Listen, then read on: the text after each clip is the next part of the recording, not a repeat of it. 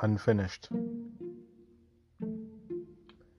The one thing that war movies never get right is that people don't die dramatically. They don't get hit in the chest and die slowly in their buddy's arms, telling of their love for their wife and children and professing a love for God and country. They die quickly and unceremoniously. Boom, done, that's it. Like you're in the middle of watching a really good movie on TV and the power goes out. Poof, that's it. 1 second you're sitting there discussing the pros and cons of standard versus automatic transmission on sports cars, and in mid-sentence, splat, dead. Just that quick. You react and return fire and all that.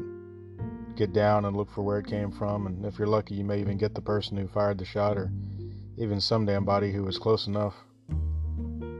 But you never get used to the sudden stop. Even while in the midst of a huge firefight, you're looking at that person next to you and bop, you're dead. It's like when you're in class in school and someone busts a plastic bag when you don't expect it. It startles you, even if you half expected it. Yeah, you put it out of your mind just as quickly as it happened, but it still gets to you every time. I guess that's what bothers me now that I'm out in the world. All those unfinished conversations I was having when they were cut short by a bullet. They never show that in the movies. The hero always has time to tell his best friend how he feels. His buddy says something about his wife and it's heartwarming and, well, it's heart-wrenching at the same time, and then you come away with a sense of what it must have been like to lose your best friend, and you feel better. You see a war vet and you go over and talk to them as if you're kindred spirits because you saw Saving Private Ryan in the theater. You feel empathy for them and somehow come away with a sense of accomplishment because you think you know what they went through. But the movies don't portray what the reality is. Boom, your buddy's dead.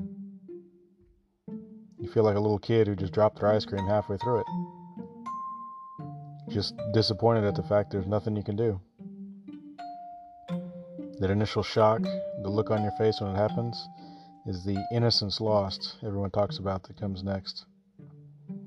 That unexpected, involuntary, reflexive jump that happens even to the most seasoned veterans, the moment before your body releases adrenaline, is where the trauma happens. Yeah, you are haunted by the memory of your broken and mangled body and you miss your friend and all that. But the part that never leaves you, the part that gives you nightmares for the rest of your life, are the unfinished sentences the two of you shared before they died.